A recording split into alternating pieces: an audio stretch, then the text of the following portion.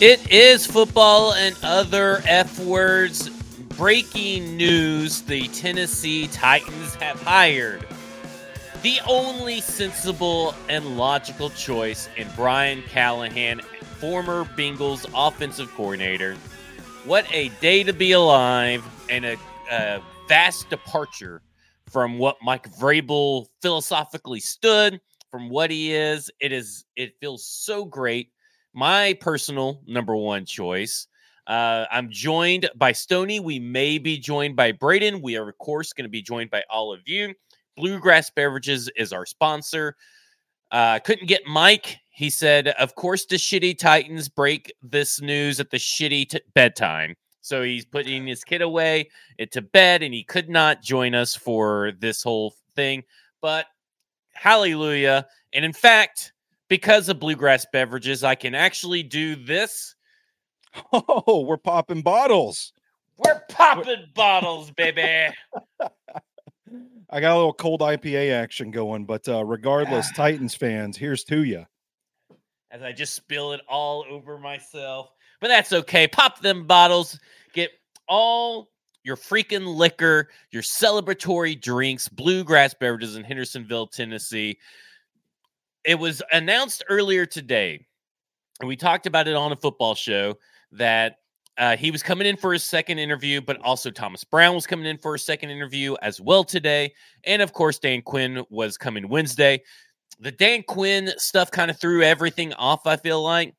But at the end of the day, with two other head coaching second interviews for Brian Callahan coming up, the Tennessee Titans just went ahead and got their man. And I want to say that they got their man just because if you go back and read some of the tweets, because, you know, when this happens and you have your notifications on, right? When this happens, your timeline is filled with the same people saying the same thing. And it just kind of gets a little confusing, right? And Sure.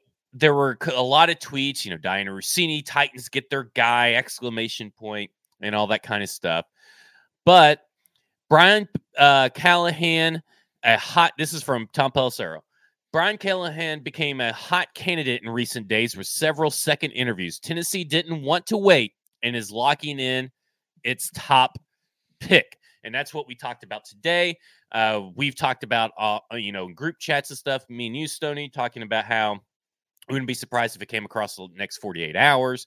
Because if you got your guy, sign your guy. If he's the guy, and he seemed like the guy, right? Yeah, and really, kudos to Amy Adams Strunk. The decision to fire Mike Vrabel was met with a lot of criticism. There were a certain sect of Titans fans that were happy that she made the move, but there were a lot of people, and Ed Werder's old busted ass is on Twitter today talking about it too, that were critical of the Titans not pursuing a trade and all that and just firing him to supposedly get a head start on the coaching cycle. It looks like that paid dividends now, because does this happen if Amy Adams Strunk waits a while to evaluate and eventually decide to move on from Mike Vrabel? I don't know. Well, I mean, excuse me, because I'm drinking the champagne. It's going to get a little burpy and gassy up in here. But I'm with you. When it comes down to it, that he was the first candidate announced. Justin Mello broke that news first, right? The first one announced. He's the first one announced shortly after that he was getting a second interview. It just seemed like they were locked in on Brian Callahan from the get-go, as they should be. Yes. Right? First off, I don't even know who it is, but he was the longest tenured offensive coordinator in the NFL at towards the end of this year. Don't know who it is now, but he'd only been there since 2019. So to me, it's like this guy had everything that you needed, right? In the next head coach. Yeah. He had the staff. Theoretically, he has the staff he can bring. He has the experience that you want. He has the systems that you need. But more importantly, he knows how to communicate with everybody from Tim Tebow to Peyton Manning on how to play the quarterback position. So he is like Will Levis's best friend. I mean, I'm sure Will Levis is jumping for joy with this news. So, Stoney, let me ask you, is this the best hire? I mean, I told you over the weekend, it's a pipe dream. I wanted Ben Johnson. It doesn't sound like Ben Johnson's returning their calls. So if you take that name off of the board, looking at the available candidates, I think Brian Callahan was the perfect hire. You mentioned his connections in the coaching world and his theoretical potential ability to assemble an all-star coaching staff, but it's also the stuff like the report that circulated recently, the story that I don't remember who did it, but the when they talked to T. Higgins, and T. Higgins was talking about how he responded to Callahan's coaching and how he explains things in a way that makes sense, and he's a clear communicator and all that stuff. You pair it with the responsibilities that he's had as the Bengals offensive coordinator that we heard from Zach Taylor, and it sounds like a logistical expert with a knack for offensive football. He's coached some pretty good quarterbacks. He's been around pretty good offenses. This to me makes the most sense of anybody on the board left. Yeah, I mean, I thought it was that makes the most sense from the get-go. I like Ben Johnson, but there's just something about the whole way that he has approached his I guess you would say his candidacy or openness to being a candidate so far that kind of is like, okay, Yeah. I can kind of get that maybe you felt like you weren't ready last year, but now you are ready, and you're still entertaining the Panthers job. Yeah. That doesn't I liked make a him. lot of sense to me. Yeah, and it's I don't love that. And I think you said it over the weekend. I can't keep track of what we've said in text messages and what you've said on air and what we've said in person, but it's like if he doesn't want the job, you move on. You don't entertain it. You don't pursue it any further. And I kind of feel like, based on the reports of what we know, that's probably what happened.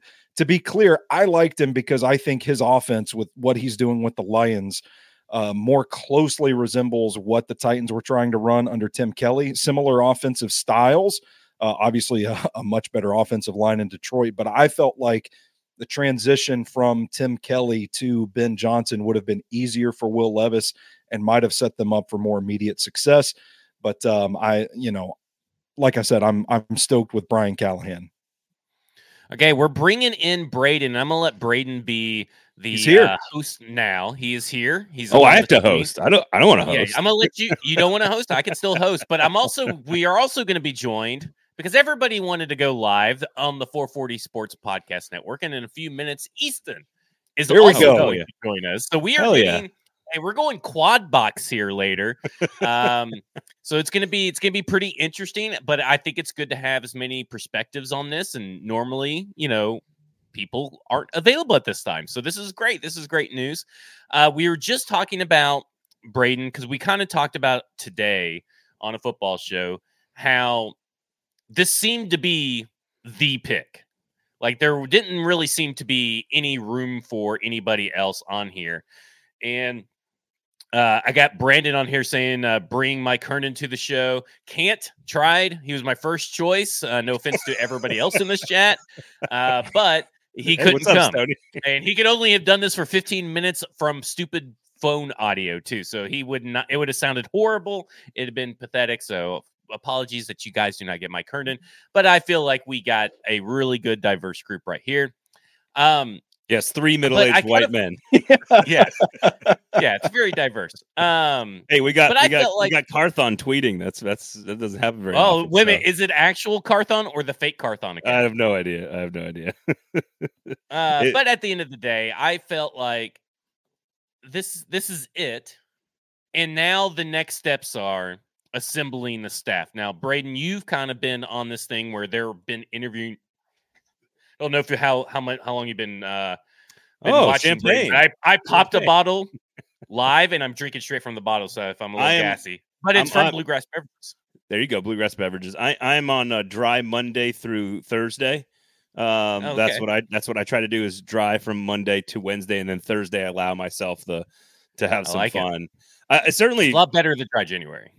Yeah, well, exactly. But you had alluded earlier this last Thursday on the show because let's talk about assembling a staff because there's a lot of questions about the staff in general. And you had alluded to that, well, maybe they bring someone on. And we kind of both talked about bringing Thomas Brown on. It looks like producer JT is going to join us. We are going to go 5 deep, I think, here in a second. once Easton joins up. It's gonna be fun. It's gonna be crazy. Like the openings. It's like this is good because if I'm not mistaken, JT is a Bengals fan, so who knows more about probably Brian Callahan than JT. But we'll bring him in right now as we're discussing putting in the staff. Easton and JT were like the fucking Brady Bunch of January 6th Brady Bunch here. With all these, Gang's all here. Gang's all here. How's it going, fellas? Yeah. But we're talking about Simlin staff. We both kind of said, well, maybe you could do some rehabilitation with Thomas Brown, and he could come in and be the offensive coordinator while Brian Callahan is still the offensive play calling head coach. You used to have David Shaw and a slight connection, ties to his dad, Bill Callahan. Of course, you have Bill Callahan, and you have the stories coming out. And maybe it's Mike Munchak could possibly come back for one of these coaching. So, Braden, what are you looking for besides maybe some alignment and vision talk in the presser? What are you looking for in the next steps as far as assembling the staff? Like, what do you want to see? Well, I am under the assumption that one of the other names that we talked about today on the show is maybe a part of this. And so if that's Thomas Brown, if that's David Shaw as a quarterback guru, I don't know, but I want to see some experience. So I want to see that. I think defensively, you have to have a pretty clear vision on what you're going to do. Again, Mike Vrabel, when he was hired, leaned on some pretty veteran pieces and some pretty veteran minds. I think Dean Pease was sort of his sort of like, his Buddha that he leaned on when he got the job. So I think you need some experience now because this is a guy who doesn't have any head coaching experience. So you want some experience. So I think that's first and foremost. If we're talking about scheme, like I want this to be the reason you are hiring Brian Callahan is that his scheme is the vision that you believe in. So I don't, you guys can speak to which other coordinator might fit, or if Thomas Brown's leanings fit towards, he certainly has the LaFleur background. To me, at the scheme, I don't care about the offensive hires other than just be good at what they do. So I want some experience around him. Shaw, I used to have so much respect for David Shaw as a guy covering him at Stanford. He was so good at developing players, great at developing quarterbacks. That all speaks very well with his pro background. So one of these guys to have as like a guy he can lean on would be huge. So I think experience is number one, but otherwise you got to be able to define the vision, whatever the hell that meant by Rand and Amy at the time. They've got to now define what that means, and I hope it's Brian Callahan's offense. That's the whole point of hiring the guy, in my opinion. It's funny because Tom Pelissero talked about a tweet earlier about how Brian Callahan was apparently their top choice, and they didn't let him out the building. But he also says owner Amy Adams Strunk fired Mike Vrabel. She said she believes the team's best position for sustained success will be those who empower an aligned and collaborative team across all football functions. So the new brain trust, Easton, is Brian Callahan and Rand Carthon. What are proper expectations for this duo in year one, in your opinion? Well, how should fans should definitely be excited. So I'm asking you to put rain on their parade. But what should be the expectations for this duo going forward? I feel bad. I feel like Mike should be here to do that. I'm not the rain on the parade guy. He's too busy looking up NWI stats.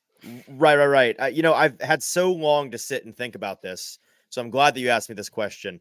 I think my first expectation is we can finally hear what the daggum vision is for this team that we've been asking about. And they said now it's not even the time. Even though we've read it, but we can at least hear it now. Yeah, can they say it? Like, is that allowed now? Is that did the shadowy figure behind the curtain give a thumbs up to Rand Carthon to say that? Now I'd like to hear that. Expectations for them in year one. I was talking to somebody, a national media member today, Flex. That's like the only guy I know, about like what a Brian Callahan Titans team would look like. And the thing that we were talking about was I'm so intrigued for wherever he were to end up. And now it's with the Titans. But of all of the head coaching candidates in this cycle, he's the person who I was most stoked to find out when they landed what their coaching staff would look like, because of the significant past that he has, a lifelong member of the NFL.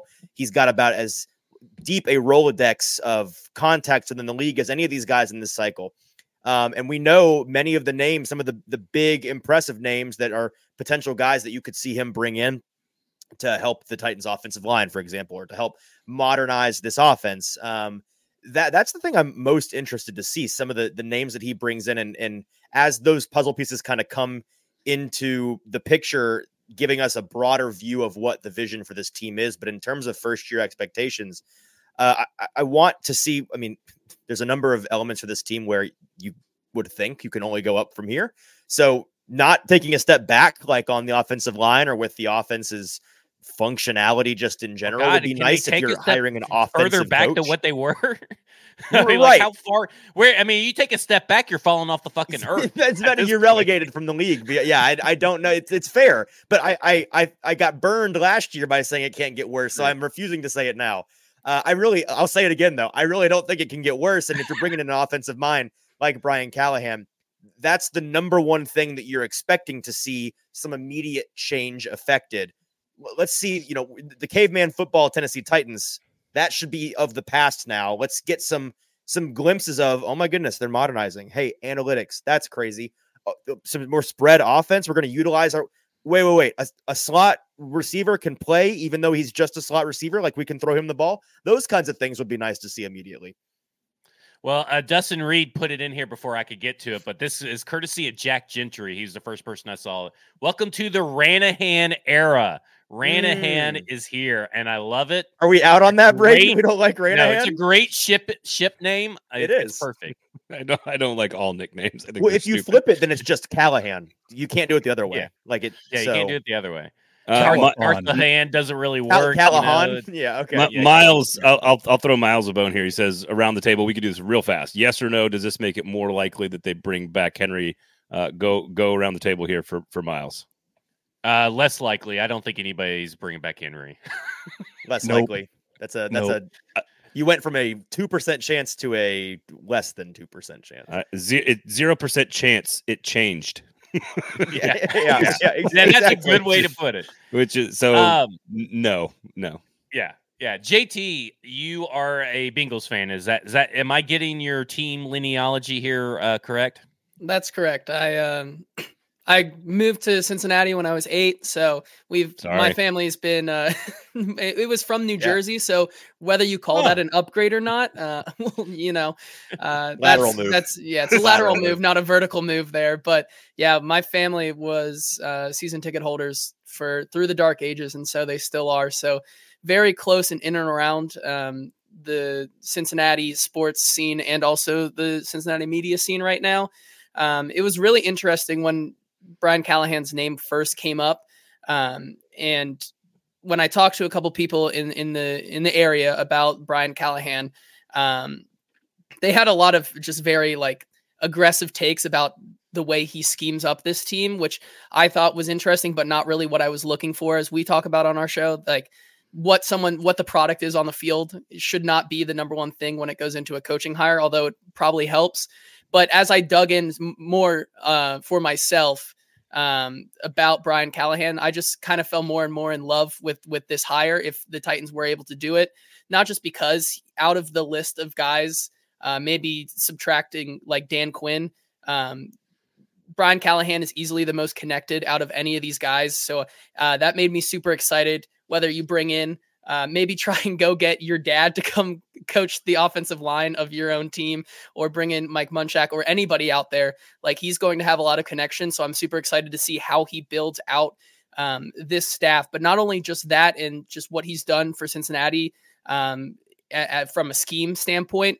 The fact that he has just been around so many good caliber quarterbacks throughout his career makes me super excited to see what he can truly do for Will Levis. I think that's the thing, outside of just how people have raved about him and his locker room presence, the way that he can elevate Will Levis and kind of untap that potential that we saw at times, but seeing it more consistently this upcoming year, that makes me the most excited. Can I ask you guys a T. Higgins question? No. Since everybody's talking about that in the comments, and I want to be very clear to point out Pete Carroll had a chance to draft Taylor Mays in the first round after coaching him at USC.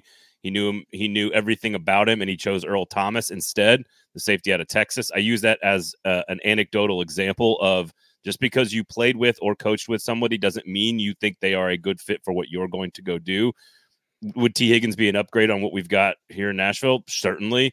Do I think he's pretty do I think he's a dramatic difference maker than DeAndre Hopkins versus who I would like, Calvin Ridley? It doesn't mean they're not going to go get T. Higgins. I just want to ask you guys, like, again, I don't think the percentage chance changes here, but what it tells you is that he knows exactly what you need to know about T. Higgins, whether or not to make the decision to go after and get him or not. It's still not up to them though. Like it's up to the Bengals. Yeah, that's like, the thing. Yeah, I would say as I've kind of followed they the don't T. tag Higgins, I think it's more likely right now that the Bengals tag T. Higgins and try to work out a longer term deal than just let him onto the open market. Because I mean, it was an injury riddled season for him for sure. He did not look like himself for a lot of the season, and it was really disappointing. But for the Bengals to just kind of let him go explore the market, I think that would be pretty foolish of the Bengals to do that. So I still think it more likely than not they do franchise tag him.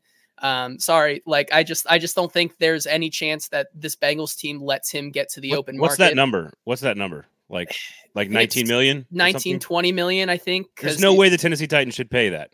Yeah, no, I agree with you. If he were to go to the open market, I don't think right now T. Higgins is worth 20 million. Hasn't he played like 70% of the possible games of his rookie contract? Like it's a lower number than you'd think. It is, and I think that's like people see the production, but I mean his tenure as a Cincinnati Bengal has also been one that has injury questions, and this year is like the perfect kind of microcosm of the T. Higgins, which is you're going to get production, but at the same time, it's going to be really, really tough for him to be on the field for all 17 games. They've got Treylon Burks, so you don't really even need one, right? I saw a fantasy account, a national fantasy account a moment ago say Treylon Burks now in the Jamar Chase role for fantasy purposes. So write that down. Keep that in mind for your next fantasy draft. The dream late night stream team. That sounds like a Trump video. That sounds like something for sure. Me and Stoney have talked about this a couple of times, and I've said it on our show, Braden, and this show as well previously. I probably have even said it on Twitter a few times, but I think this means more about Tyler Boyd coming here than it does about T. Higgins coming here. Old man Boyd. Tyler Boyd does fill a need that this team has lacked, and that is speed and a deep threat, and he knows the system and stuff. We'll see what that all entails and everything, but I feel like I'm not saying Tyler Boyd and Zay Flowers are the same wide receiver or anything, but what I'm saying is that when you look at the attributes of Zay Flowers, just generally, a deep threat guy that's can make contested catches and has strong hands, that's kind of what Tyler Boyd is, and I think this is what they need now. To me, the big winner of this whole thing it's Kyle Phillips. I feel like Kyle Phillips is finally going to have a spot on this team, and we've alluded to it. But I want to ask Stoney this. We're talking about the offensive line. We're talking about Brian Callahan. We know Bill Callahan is an option. We know that Mike Munchak is an option. We know that there are other offensive line coaches out there that are coaches that main experience is not coaching a community college for some Christian school out in Texas or wherever Jason Hoteling has come from. But there's only really one starter out there right now with Peter Skoronski, maybe Daniel Brunskill. But what do you see the biggest hurdle besides coaching for this offensive line group under Brian Callahan? Like, what's the way to attack it? Well, I'm curious about that because I wonder if this is going to change the draft strategy at all. Brian Callahan was in a building where they kind of skimped on the offensive line in lieu of getting Jamar Chase and stockpiling the talent at wide receiver. And so far, I don't know what you guys would say, but they've damn near got Joe Burrow killed. But at the same time, they've gone on some runs in the playoffs. So I don't know if this kind of changes the philosophy of the offensive line. So you're saying Brian Callahan's going to have full personnel control in the building? Yes, is what you're saying. Exactly. Yeah. Okay. But this offensive line, this is going to sound like a joke, but I'm only half kidding. This offensive line was so bad.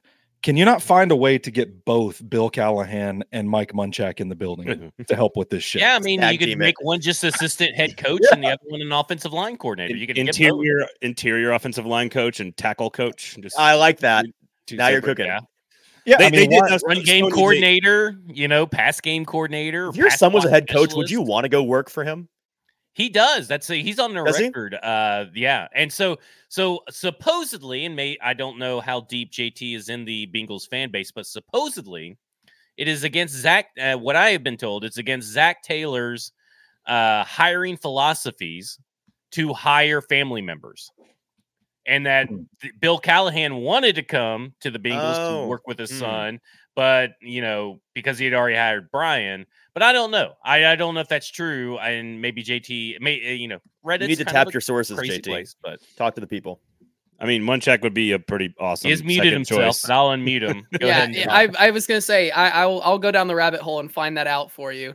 They are the Bengals have always, I know for sure the Bengals have always been a team that they love to hire from inside the building. I think Ian Rappaport just reported that I think they're basically going to usher in their quarterback's coach to be the new offensive coordinator there. So they're already kind of have that plan set in stone right there for a post Brian Callahan world. He's also got 3 interviews lined up, but probably 4 now, maybe. Who knows? I mean, with the Titans, but so it's very interesting to see that.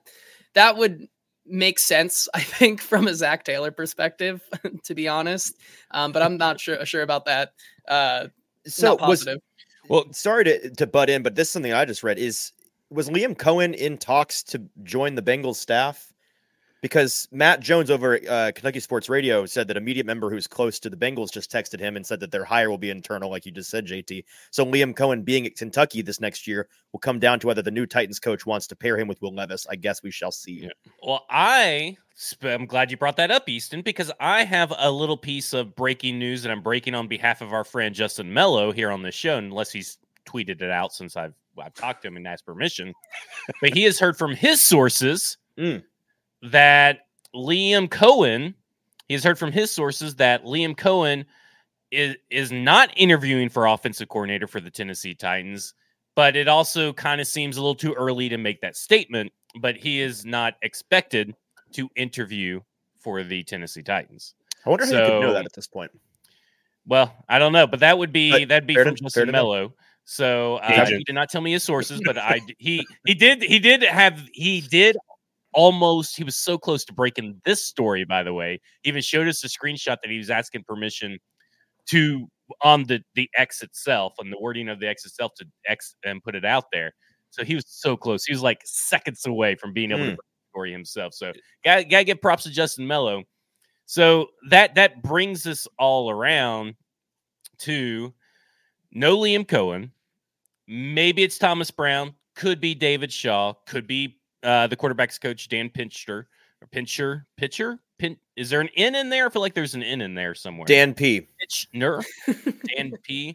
Yeah. But there's also Charles London out in the wings, and we've seen a lot of people talk about Charles London in the chat. Of course, Tony, you've asked to stay, so I'm actually just going to talk to you. I'm the only one still talking about tonight have brought it up, but I'm going to start with you on this Charles London subject. Charles London obviously has been called out by name as being very instrumental in the Will Levis progression in his education as an NFL quarterback.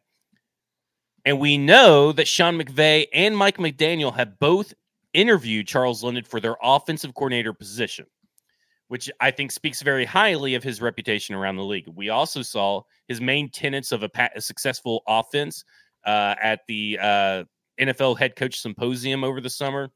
You're a big Charles London guy. I'm a big Charles London guy. We liked what we saw from Senior Bowl last year. Where do you rank on the priority that if he comes out with this list and Charles London's not on, and could be a round table thing, are you disappointed that Charles London is not on the list if by the end of the week, the staff and he is gone? Are you disappointed? And do you think that hurts Will Levis's development? I would be disappointed. I think it would be a wise move to keep Charles London on the staff as a sort of bridge. He has the experience, Will Levis. The results speak for themselves. Will Levis, can we all agree, pretty good, worth building around the future at the very least. Worth a shot. At least for 2 years. At least for 2 years. Worth a shot. At the very least. Take it for a spin, see what happens.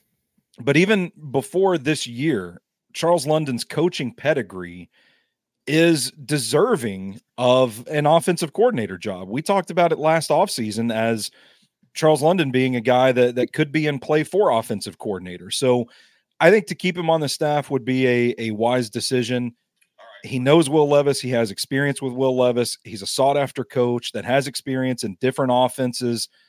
If ever there's a guy that could make it work, I think it would be him. It's another bright mind to have in the room. That's I give his experience this 1 year with Will Levis. I give him the edge over David Shaw because of that. But it's not to say that you can't find another spot on this staff for David Shaw. It's not like it's quarterback coach or bust. So I want to keep Charles London. At the same time, do I think it's going to hurt Will Levis's development? I don't know about that, because the thing that I've learned that I was the most wrong about Will Levis is that the dude's a grinder, works really hard, and he's got that kind of, I guess, well, no, it's football and other F words. I can say this. He's got that fuck you attitude where he is just going to outwork and bring that competitive fire to the game plan every week. So, am I worried about it? Not so much, but I'd be, oh man, it would feel like a gut punch to lose Charles London. What about you, Braden? We'll go. I guess you guys see it. We'll go Braden, then we'll go to JT, and then we'll go to Easton. Brennan, by the way, says, just stupid question: is it assumed that most of Vrabel's staff will leave? This, of course, is including Charles London. It's assumed. I think they just need to get fired. Art Smith was a holdover. We just said don't fire Charles. So yeah, most of them. Of them. All right. And Arthur Smith was a holdover. London and Houteling and everybody else can go. Yeah, sure. I mean, Chris, who knows what the other guy? Again, the whole point of, like, yes, short answer, yes. I the more good quality, stable, offensive-minded, situational things you can put around Will Levis, the better off you're going to be. So, yes, I think Charles London has done an excellent job with Will Levis. I think the two things we've talked about this on our show. I think the quick, short RPO passing game and the down the field vertical passing game are the two things that Will Levis will do the best when he is at his best. And so whoever gives you that ability, but again, I go back to, like, I don't care what the actual, if David Shaw's a better OC and Thomas Brown's a better quarterback coach, or Charles London's the better OC and David Shaw's a better quarterback coach. Like, I still kind of want Brian Callahan running the ship. I want him calling the plays, even if that's what it takes.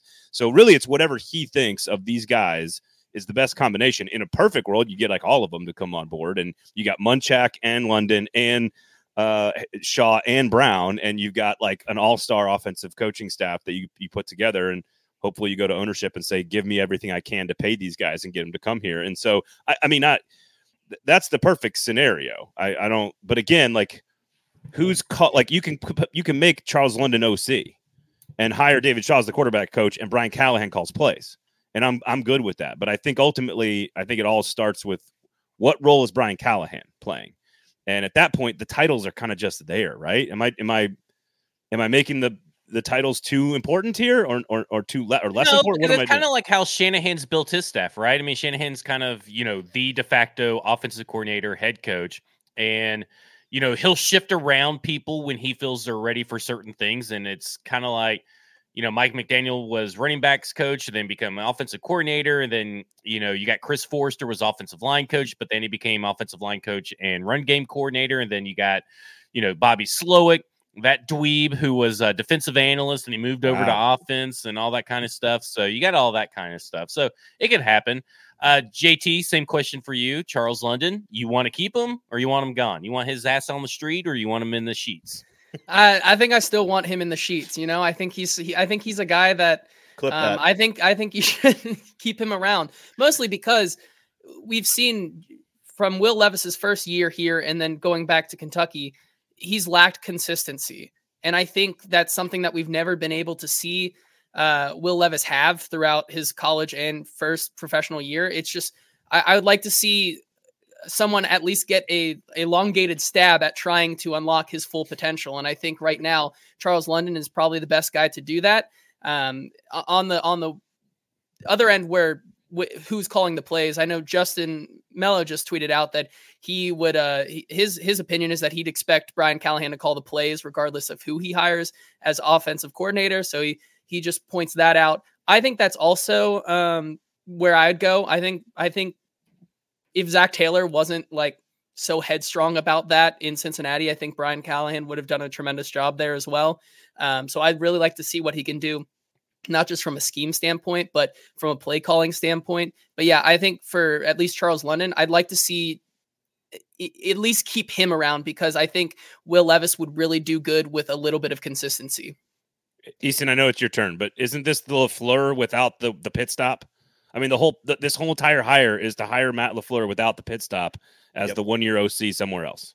Like, that's all this is. It's the McVay guy who goes on. You hire him maybe a year early, and he never really called plays. He did. Yes, LaFleur got the 1 year under Vrabel calling the plays, but that's the guy you're going. I mean, that's what you're trying to replicate here. Right. And I will just echo the biggest reason why you'd keep London around is what would this, actually not would be, this will be Will Levis's fourth different offensive coordinator in 4 years. Yeah, but it's the. I mean, unless it's Liam Cohen. But Liam Cohen and Rich Scangarello run the same similar kind of system. So, yeah, 4 different offensive coordinators with maybe different terminology, but it's a lot easier to learn new terminology for something you've ran before. Totally. My point is, and we talked about this when Vrabel was fired, and they were considering who they would bring in to be around Will Levis and take the step into this future for the Tennessee Titans. That's really, just fundamentally in the NFL, continuity is really, really important for young quarterbacks. And I had a lot of folks online talk about how, but he's handled it so well. Like, you can look at how he's had a different offensive coordinator and a new offense almost every year for the past 4 years, and he's still succeeded in taking steps forward. Isn't that good? It's indicative of him being a guy that I think has the talent to overcome when there are reasons for him developmentally to be set behind the 8 ball. But the best way for a young quarterback to develop, and he's a quarterback who we saw just this year with Charles London make some pretty significant leaps and bounds from the guy that we saw at the beginning of August to the end of the year, getting that game experience under his belt, going from the happy-footed guy that needed to figure out how to have a level base and layer throws in August to somebody that we saw a number of times do the thing we couldn't see him do prior to that season do at the end of the year. Like, he did make some steps with Charles London, and that alone to me is something that I think is worth reinvesting in. However, you have to do that. If you can bring him back in a capacity that isn't offensive coordinator, cool. If you need to bring him back as a coordinator, cool. I just think that that's something that having his guy, the guy that has been in his ear the entire time he's been in the NFL, still in his ear, being able to continue their lessons together without having to start over with somebody fresh, it's simple, but it's kind of invaluable. Yeah, and I agree. I want to throw out a few names for like offensive coordinator, defensive coordinator here. And it's really, some of these guys could be other position coaches, especially this first guy who has experience being a quarterback's coach and being a quarterback's coach to the likes of Aaron Rodgers, being the quarterback's coach to Joe Burrow. And of course, his recent stint with the Browns where he was offensive coordinator and quarterback's coach, and he's recently let go. And that would be Alex Van Pelt, who I was not expecting when I initially wrote the Brian Callahan piece for him to be unemployed at this point. But that is a guy that has experience with quarterbacks. And Braden, I'm going to start with you on this one because you are a Packers fan, and he was with the Packers from 2012 all the way to 2017. He started off as a running back coach in 2012 and 2013, went to quarterbacks coach for 3 years after, or 2014, 15, 4 years after that. What are your thoughts on the Alex Van Pelt experience? And do you think that maybe quarterback coach is where he's best suited? And if so, Alex Van Pelt or Charles London? Charles London. It's hard because I think it is hard to know exactly what was done with Aaron Rodgers. Like I just like part of the story around McCarthy, for example, was that he at the beginning of his tenure with Rodgers, he was very innovative and he worked really hard to draw up new stuff to challenge Aaron Rodgers and to put Rodgers in situations where like it really pushed him to evolve his game. And the whole story on the back half of Mike McCarthy's tenure, which I think overlaps a few of those years there with Van Pelt, was like that they had just sort of quit doing that. And for lack of a better, more nuanced take there. And it's like, some of that I think is because Rodgers started to like, it's like what is it? The like he just starts beating it out of you, the ability to be free and present ideas. Like Rodgers, it is so clear watching Matt LaFleur's offense today with Jordan Love how much Rodgers was the influence and the control on everything. And some of the time you wanted that because he was just one of the best players in the history of the game who could see the field and process things better with a more accurate arm. I mean, blah, blah, blah, blah, blah. So I don't know. To be honest with you, I don't know. I would take Charles London because of stability. Nothing that I know of the Packers puts Van Pelt in some sort of like, I mean, again, I think all these guys are pretty solid coaches, but I would go with the guy who's been here, work with the guy, work with the quarterback, knows the offense. I do have a question for all of you guys about strategy building, but we can get to that in a second. So I that's not a name that is, I mean, if you rattled off 5 or 6 or 7 names, that's not one that I would probably put in my top 5 of priority. Okay, so let me ask you questions, Stoney. We're going to the defensive side of the ball, and there is Don Martindale's out there, so Wink Martindale. We have James Betcher, Bengals linebacker coach, who is a former defensive coordinator, who is a highly thought of defensive coordinator that has somehow stumbled his way into a position coach, and he's just kind of sitting there probably waiting for his time. We also have Corey Unlin, Tony Oden, and Chris Kosarek, a 49ers defensive line coach. Of course, Chris Kosarek, who basically can turn anybody into like an all-pro on that defensive line for San Francisco. Tony Oden, a Jets cornerback coach for, and then we have Corey Unlin, Texans defensive pass game coordinator that is over there with D'Amico Ryans. He was brought over by D'Amico Ryans to run this defense over there, or to help with this defensive passing game over there. What, any of those names stand out to you, or are you thinking, well, there's Brandon Staley, who just got fired. Maybe that is the guy that he could bring over. And a lot of people have been talking about, and I think this is who we're talking about. Let me just make sure. Yeah, Chris Shula, who is the linebackers coach and pass rush coordinator for the Rams. A lot of people have been really high on him. But do you think that, what do you want this defense to be under Brian Callahan? But out of those guys, where are you kind of leaning towards as maybe a want? Well, I mean, all those names you mentioned, you still left one out. If Brian Callahan wants an experienced guy to build a defense, there is one free agent coach out there still available, and his name's Mike Vrabel. I knew it. I see. You had me for a second, and I knew where you were going. I was trying not to laugh as you were getting through your question. I think you like the Nashville area.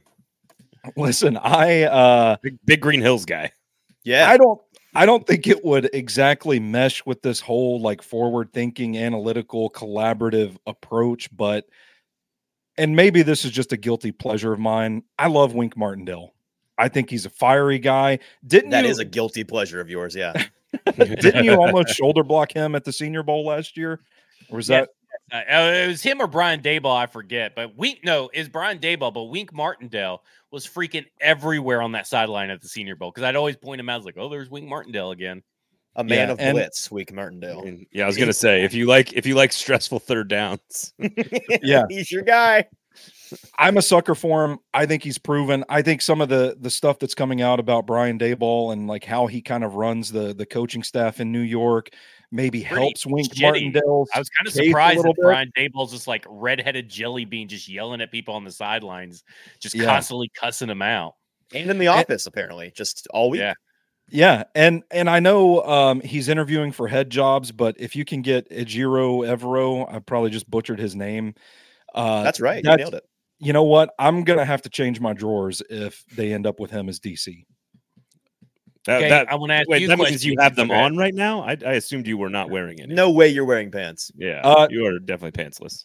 Listen, now I can justify it this time because I was literally dressed for dinner on my way out the door when Zach sent me a text and said, "Can you go live?"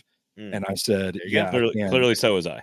But it's roasting in my office, so I didn't want to sit here with my hoodie and my pants on. So I'm just like, nobody's gonna see me from the waist down. We're just gonna go pantsless and. But now we can all imagine. Easton Anyway, Chris the Titans Harris hired and- Brian Callahan. Okay. Yeah. Easton, Texas, or Bears are interviewing Chris Harris and Terrell Williams for their defensive coordinator position. Terrell Williams is obviously going to be at the Senior Bowl as a head coach. So my question to you is, and Chris Harris has been a hot commodity on the defensive coordinator market even before now, where are you at on maybe being able to bring one of these guys in for defensive coordinator, or would you prefer the field? Like, is it one of these guys or the field? If the Titans' new coaching staff were to include any internal hires, I actually think I would prefer them giving those two guys a defensive coordinator look than even giving Charles London a look at offensive coordinator. I am a really big fan of both of those two for different reasons. I was stoked when they hired Chris Harris. I was a fan of his before he was even considered a potential future Titans hire. I just really like what he's done.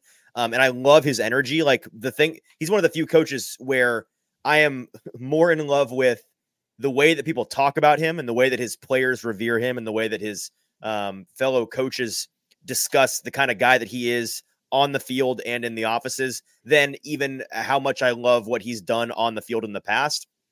If you've been to training camp at all, if you've been to practices at all, it's immediately evident who Chris Harris is because he's the one you can hear from wherever you are on the premises.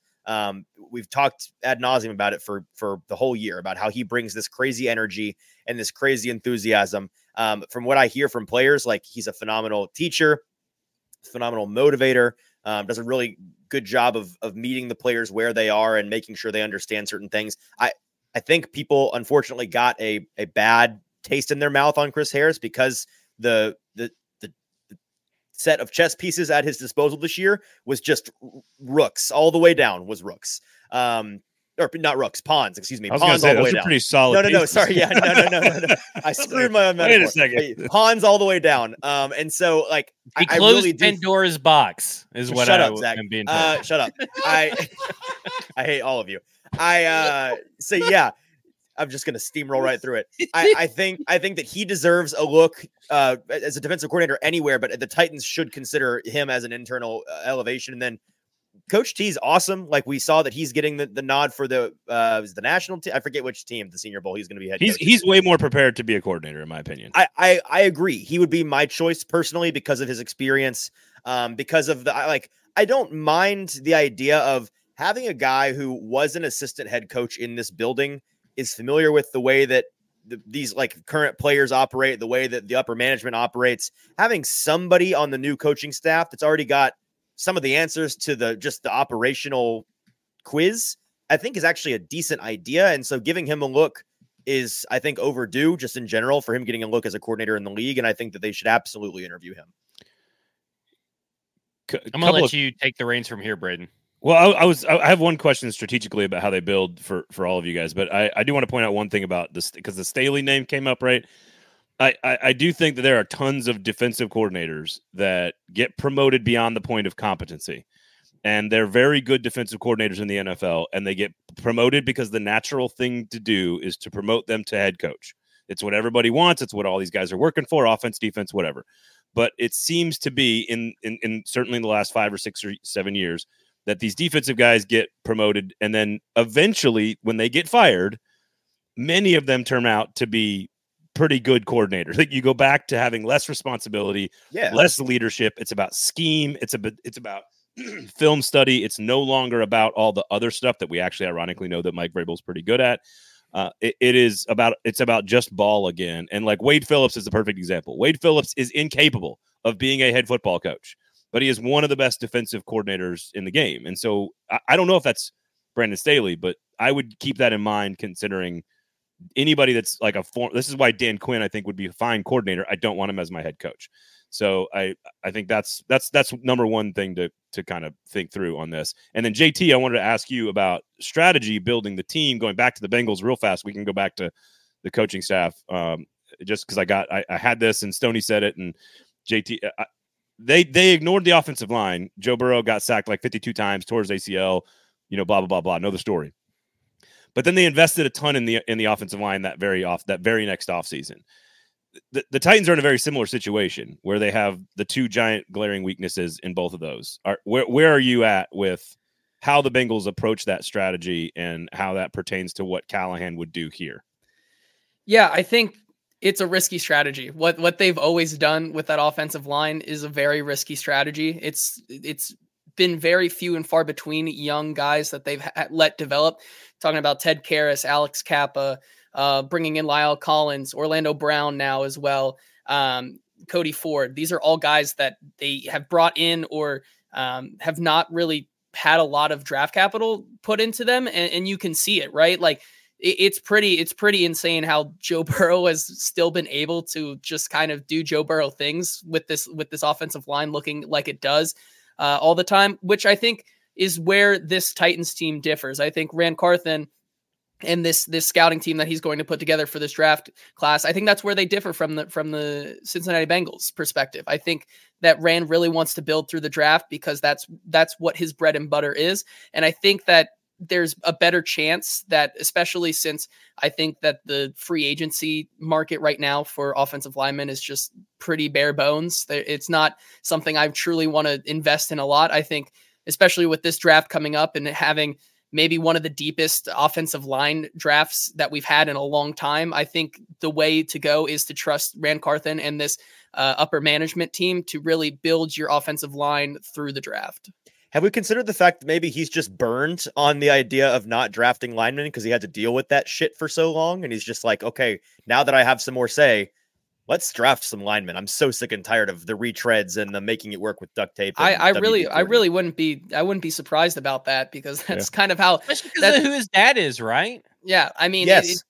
Would it have maybe changed if they would have brought his dad in and they could have, figured something out? And maybe that's the contentious point there for that Cincinnati team, and upper management thinks that they're, at the time when the Orlando Brown free agency class came around, I think that it was still, looking back on it, was a fine way to move. But still, I mean, you just see time and time again, the Cincinnati Bengals team, just like Stoney pointed out earlier, you go with Jamar Chase over Penei Sewell, who's looking like, he's looking incredible, and he's going to be younger than some of the offensive linemen getting drafted this year. It's insane. I did not know that he was just 23. That's an insane stat to me. Both pretty sick players. Both pretty sick players, for the record. True. I said that jokingly, but genuinely, let's think about Callahan's recent track record with the Bengals. One of the big selling points with him was, wow, this team's able to reinvent themselves and adjust in season when things are not going well. They can right the ship. You heard from his head coach. You heard from players. This guy's a really good scheme guy in season, between Sunday to Sunday, putting together answers to the questions they're running into. We've seen them do that with making guys that you would, I think, rightly assume on other teams would be nobodies. Like, okay, Trenton Irwin's a serviceable receiver. Okay, they lose their starting quarterback, and Jake Browning comes in here and looks a guy that in college was a disaster. Jake Browning is actually a feisty competitor in this offense. Was Joe Burrow a system quarterback? We say jokingly, but actually, look at what Jake Browning was doing with this team. I'm just saying they have been able to find serviceable answers on offense when guys go down everywhere besides on the offensive line, because that's just the nature of the sport. It's the nature of the way that it works, right? I don't think at all he would come in thinking, let's keep doing that, because why would you? Well, and I want to go to Stoney on this, but for the record, just to point out, I love it when Easton talks about college football. Jake Browning won a Pac-12 championship and got Washington to a playoff, which is exactly what Michael Penix did. Just you love ask anybody who actually scouted players. him. I mean, you love. No, I'm not overhyping anybody. Jake Brown, you love to overhype Jake Brown. He was a terrible NFL prospect. Overhype terrible. all these losers. I have the power to remove Zach. No, you said he was a disaster in college. I'm saying he did everything that Michael Penix did in college. Sorry, so a disaster of a college prospect as an NFL potential. Sure, fine. He was never I would argue the best argument for Jake Browning is that his progress from having to take over in that game when Joe Burrow got hurt to where he was when they were beating Jacksonville a couple of weeks later it has to be credited to the Bengals offensive coaching staff. That's fine. Let me just say, for all future purposes, whenever I talk about a guy in college, I'm talking about him on college tape translating to the NFL, because I actually don't care about what they did in college for the most part. Well, right, but nobody ever said Jake Browning. Like, I'm shocked that Jake Browning is in the NFL at all. So that was my point. That was my point. Stoney, let me ask you this, Stoney, and I think I'm curious, and I want to go around the room here because I am fascinated with the choose your own adventure had they gone, because we don't know officially who wanted Skoronski over Flowers. We know that Vrabel and Cowden probably had a little bit more say, but that it was all together there. They all decided. Let's not include Cowden. They all loved. Here's what I'm going to sit here and say Cowden knew anything knew his ass from a hole in the ground. Here's carpet, actually. Here's what I'll say. I think they all loved Zay Flowers, and I feel comfortable. Like, if that's even reporting, I feel comfortable saying that.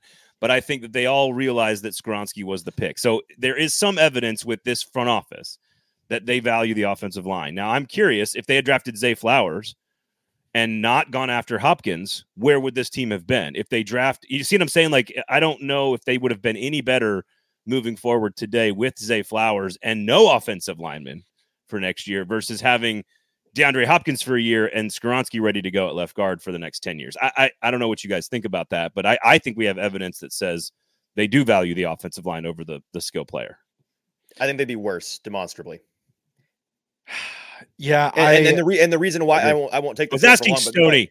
My very base. Oh, I'm sorry. I thought you said around the room. My bad. You did say around the room, didn't you?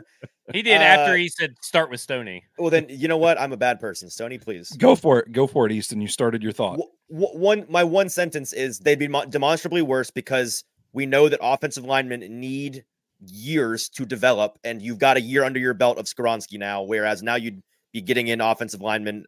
Assuming they'd be coming in for their first year, you'd have to put in that time. You know what I mean? Like you have the banked year with Skoronski now, long term.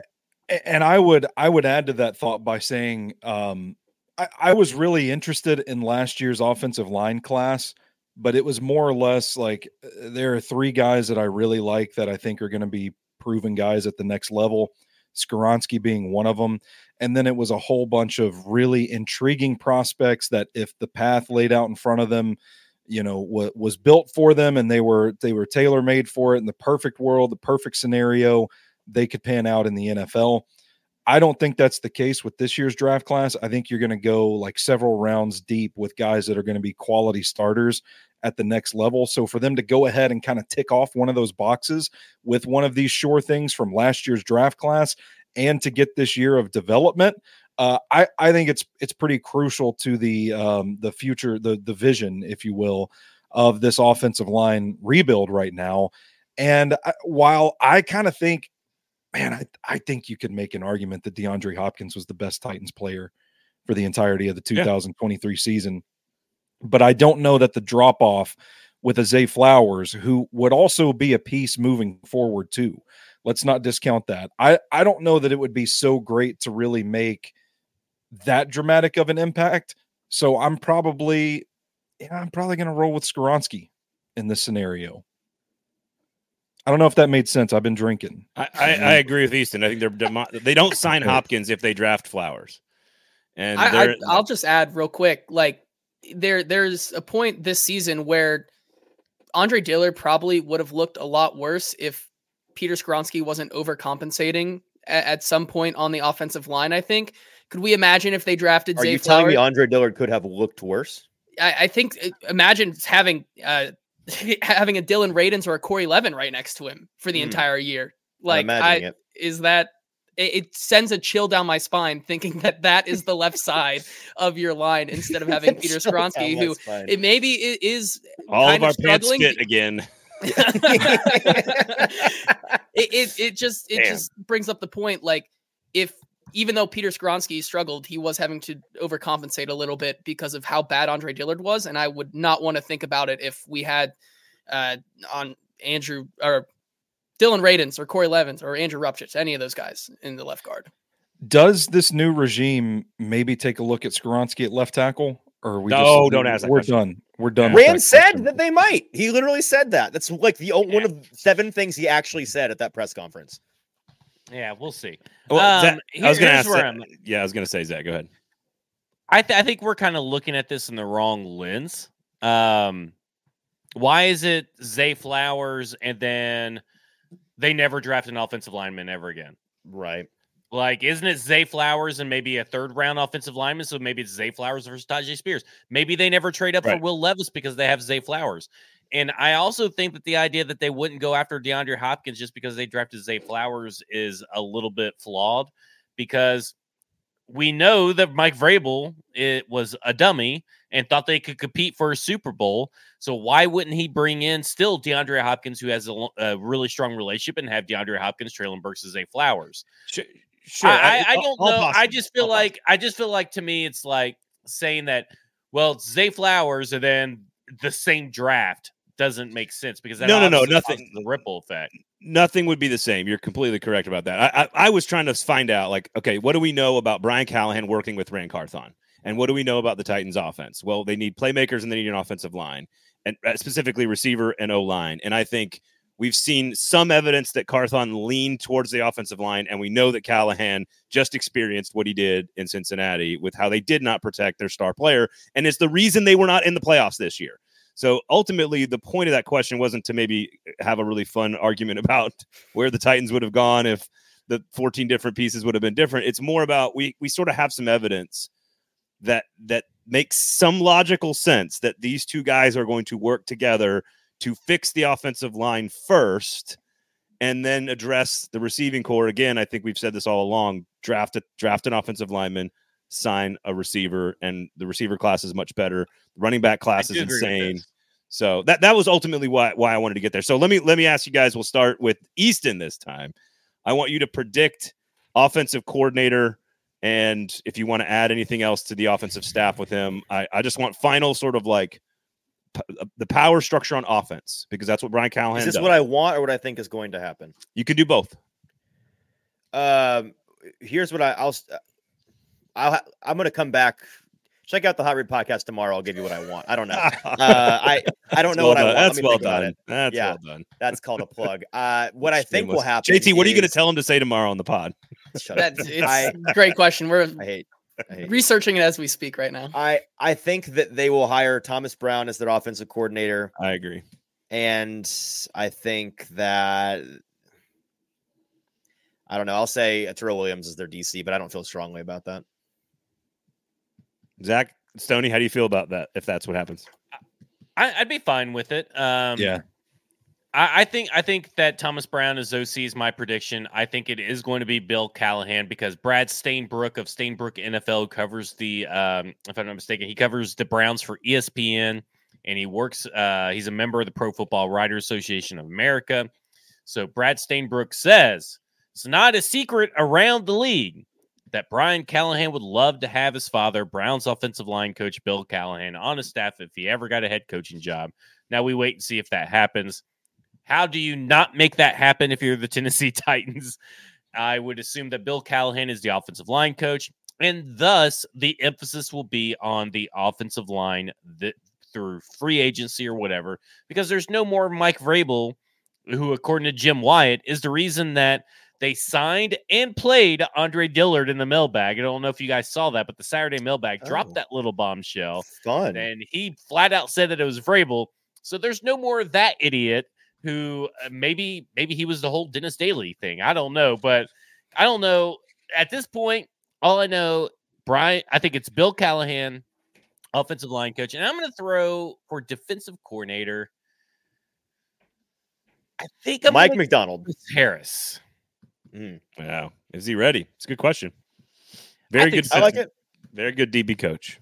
How old is Bill Callahan? I think 60s, I think. Old enough to have a 37-year-old head coach son. Yeah, that's what I'm sitting here wondering. I think my dad was born in 59, and I'm 38, so I'm older than Brian Callahan. Yeah, my dad was born in 55, so there you go. 67. Yeah. I'm younger than Brian Callahan. Yes, you are. You too. Okay, fine. Easton got the last word in. That's fine. Stoney, what you got? Yeah, I'm going to echo the Thomas Brown prediction. Bill Callahan as well. I'm I'm hoping they can find spots for Charles London, for Mike Munchak, and David Shaw too. I think that's an all-star cast on the offensive side of the ball. Evero from Carolina for DC is my pipe dream. Don't know how likely that is because it sounds like, he's getting head coaching interviews. If nobody's going to take the Carolina job, he might just take it by default, but I would love to have him here. I think that's a pretty big triumvirate of your two coordinators and head coach right there. So it's my pipe dream. JT? I'm not going to reinvent the wheel either. Thomas Brown, I think.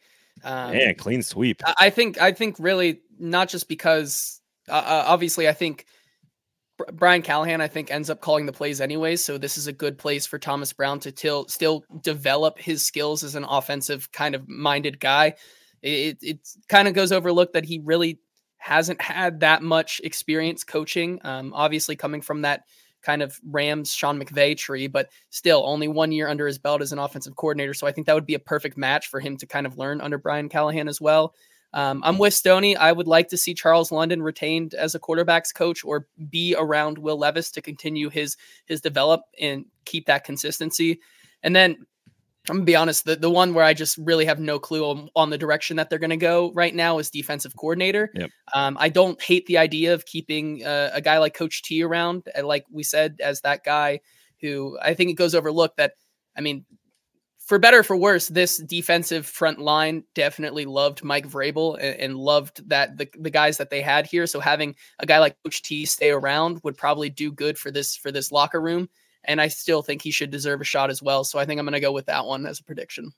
And there's no reason there's no promotional thing you have to do to keep players coaches from a fired staff, right? Like it's not like if they kept Harris and Williams and London that they had to promote him. So I don't know if any of the three.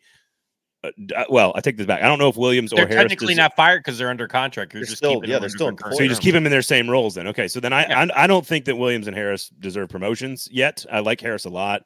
I think they're great where they are. I think you go get somebody from outside the building to be your defensive coordinator. And I think it's a name that not a single human being will have reported on in this entire market. I don't think anybody that we mentioned I think it comes out of total left field. I'd love to be Callahan. We'll see about that. This guy, I'm pointing to myself for the podcast listeners. This guy has gave you a lot of names. You did. But I think it's Brown as OC with London in the same role.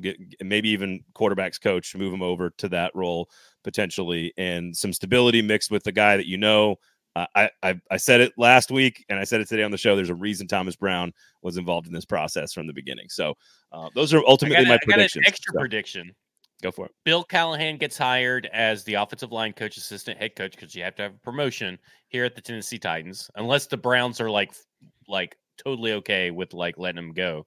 And Mike Munchak goes to the Cleveland Browns as their offensive line coach. Ooh, Munchak and Schwartz together. And I am done with this bottle of La Marca Prosecco. Nice. Nicely done. Is there a guy they could hire as offensive coordinator that would make you change your mind as to who you would like calling the plays? Ben Johnson. Yeah, Like, I feel I think that's the only one. The whole fucking point in hiring Brian Callahan is to let him run the fucking offense. That's the whole point. I know, but I'm trying to shoehorn in my fantasy of them hiring an offense. offensive coach and still getting their offensive coordinator scalped. That's what I'm trying to shoehorn in here. To be honest. I think there's a difference between running the offense and calling the plays. I know. There's a stark contrast in those two duties.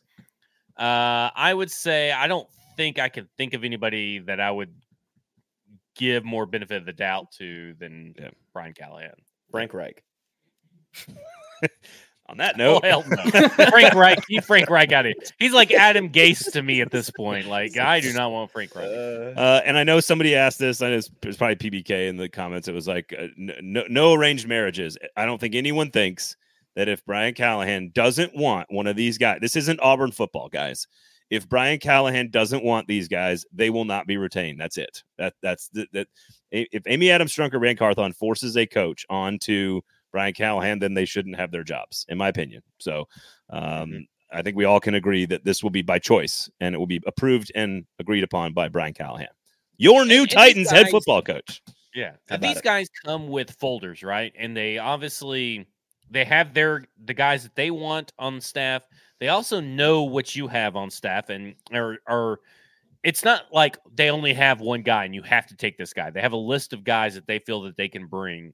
And maybe that does include, after he does some scouting on the Tennessee Titans in the second interview, that says, hey, man, I'd really like to retain Chris Harris, or I'd really like to retain T. Will, or this or that, or maybe I'd like to promote these guys. And it may not, but it's not going to be, like you said, Braden, an arranged marriage. There is nothing there that's going to be that would be not learning from your bad process earlier.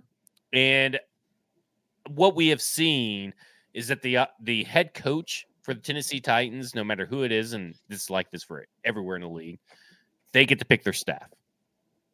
Like every head coach picks their staff, except for, I guess, Dave Tepper and Frank Reich and that whole mess last year. But I think that that is the exception to the rule. Well, and most of this is probably already predetermined, right? Like this is a big part of what the in-person interview is okay, if we were to hire you, who would you bring in? How confident are you could bring them pretty in? quick. Look at our staff. Who would you like to keep? What other questions are you asking? Yeah. I've never one of the main ones. One of the main ones. Yeah. Yeah. And he's point that out. He's probably meeting. No, I'm agreeing with you, Aston. He's met with Will Levis. He's probably saw him yesterday. I would assume since Thomas Brown was there the same day, they probably talked and met in person if they haven't before. Ran into each other in the hallway. Hey man, what are you here for? What is this dry erase board and this marker and this? Yeah. Why is this dry erase board Will Levis and this marker doing in this hallway with Thomas Brown and Brian Callahan? All right, Zach, I'm gonna let you take it away, buddy. Well, that will do it for us here at Football and Other F-Words. I appreciate everybody joining us. I'm going to pass it to Stoney, who does have a good point. And if it's, I swear to God, if it's about fucking Mike Vrabel being defensive coordinator, I'm taking you off the show. If I may, I jotted down some notes here so that I wouldn't interrupt anybody or talk over anybody. There's two things I jotted down that I want to mention on the way out. For one, I'm not as worried about continuity with Will Levis because I think Will Levis is a complete and utter lunatic that will get up to speed.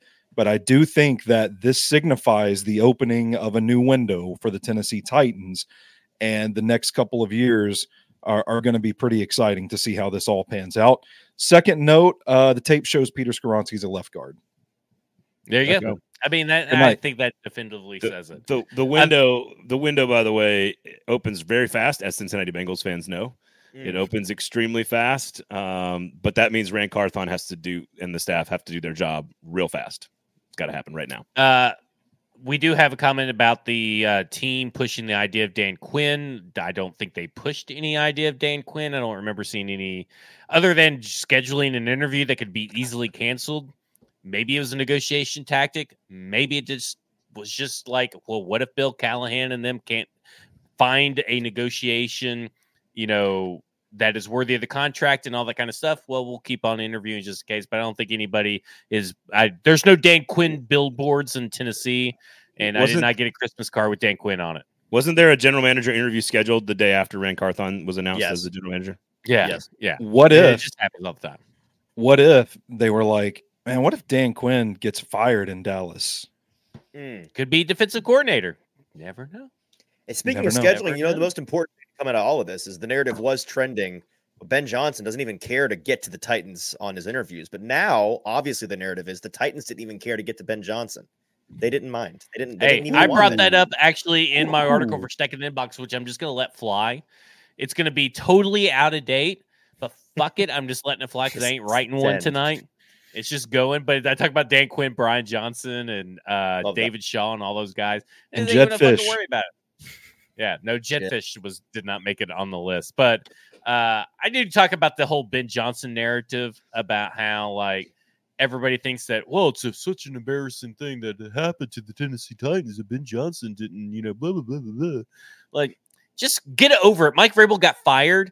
We're in a new era. We don't give a shit about your personal feelings about Mike Vrabel anymore, especially on Football and Other Efforts or NWI. Goodbye, NWI.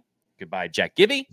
Goodbye. Who else is a TK McClendon? You're gone. Eric Garrett. See ya. Trey Avery. Love you're gone. Chris Moore. You're probably not back, and that's okay. just a mutual parting of ways for Chris Moore. Hopkins? Andre Dillard's definitely gone. I mean, Did you like say all Aaron these Brewer? guys. Hopkins? Yeah. Oh, yeah. Aaron Brewer. He is gone. Like that Hopkins guy is is back. not coming back. Hopkins? Go ahead, Easton. Just Hopkins is do, definitely like, coming back. do we? So, oh, guys, I was going to say, Oh, do we does he think this wanna come changes back? the math on whether or not he's back? That's what I was asking. I would look at Jamar Chase's I- numbers and I would say, I'll play. Yeah, it. I think Hopkins is open to the idea of Brian Callahan because he's also getting paid the most money on think this so? part of his contract too. What about Rand? Do you think he like does Rand want like? I Is would there any think interest so. in Rand deciding like let's just let's make the money. Let's move on from Hopkins. Let's start fully fresh. Oh God, that would be the worst thing to do, Will Levis. It feels like I don't know. I agree, but Well, Calvin Ridley and Yeah. DeAndre Hopkins are going to make a spectacular 1-2 punch. do you want Calvin Ridley? I think DeAndre Yes. Hopkins stays because I think Yeah. he Oh, do likes you? Will Levis, and I think the market kind of soured on him. So I think DeAndre Hopkins is still here next year. I hope so. Yep. I hope so. All right. I wouldn't be surprised if there is an extension for DeAndre Hopkins around the horizon. Okay. That would 7 make sense years. for all parties involved. Bluegrass 70 million. beverages. There we go. Bluegrass What does beverages. this all I'll mean let for you take us Colton home. Dowell, though? Stop. It means What to be is- rehabbing Do you next think year. that he came in? Do you think he like this is how I want to build this Damn team? it, It's going to be Stoney. Will Levis, Tajay Spears, Josh Wiley, Colton Dow. We're going to do it. We're going to do it with these guys. Colton Speed on Dow's Still haven't special had teams. dinner. I my would like to eat dinner. Colton Dow's my Auden Tate.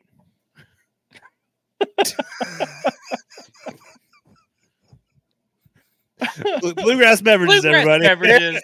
There it Hendersonville, is. Tennessee. Only one of us has finished an entire bottle of liquor tonight. You can tell which There one. you go. Guess who We it just was. like to have fun and football and other F words. We're not as buttoned up as you other big P shows. Your Big big, P podcasts. shows?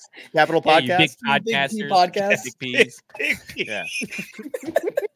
Big P We are. Hey, podcasters. we are a. I'm putting that in the bio. Big Capital P podcaster. Capital P podcasters over here. We like to have fun on football and other F words, and that's why people tune in every week. And we are glad that everybody decided to join us as the only, I guess, podcast network that actually went live Big P. after this Big whole P. Titans thing got news broke. So football and other F words, and you have all just been F'd.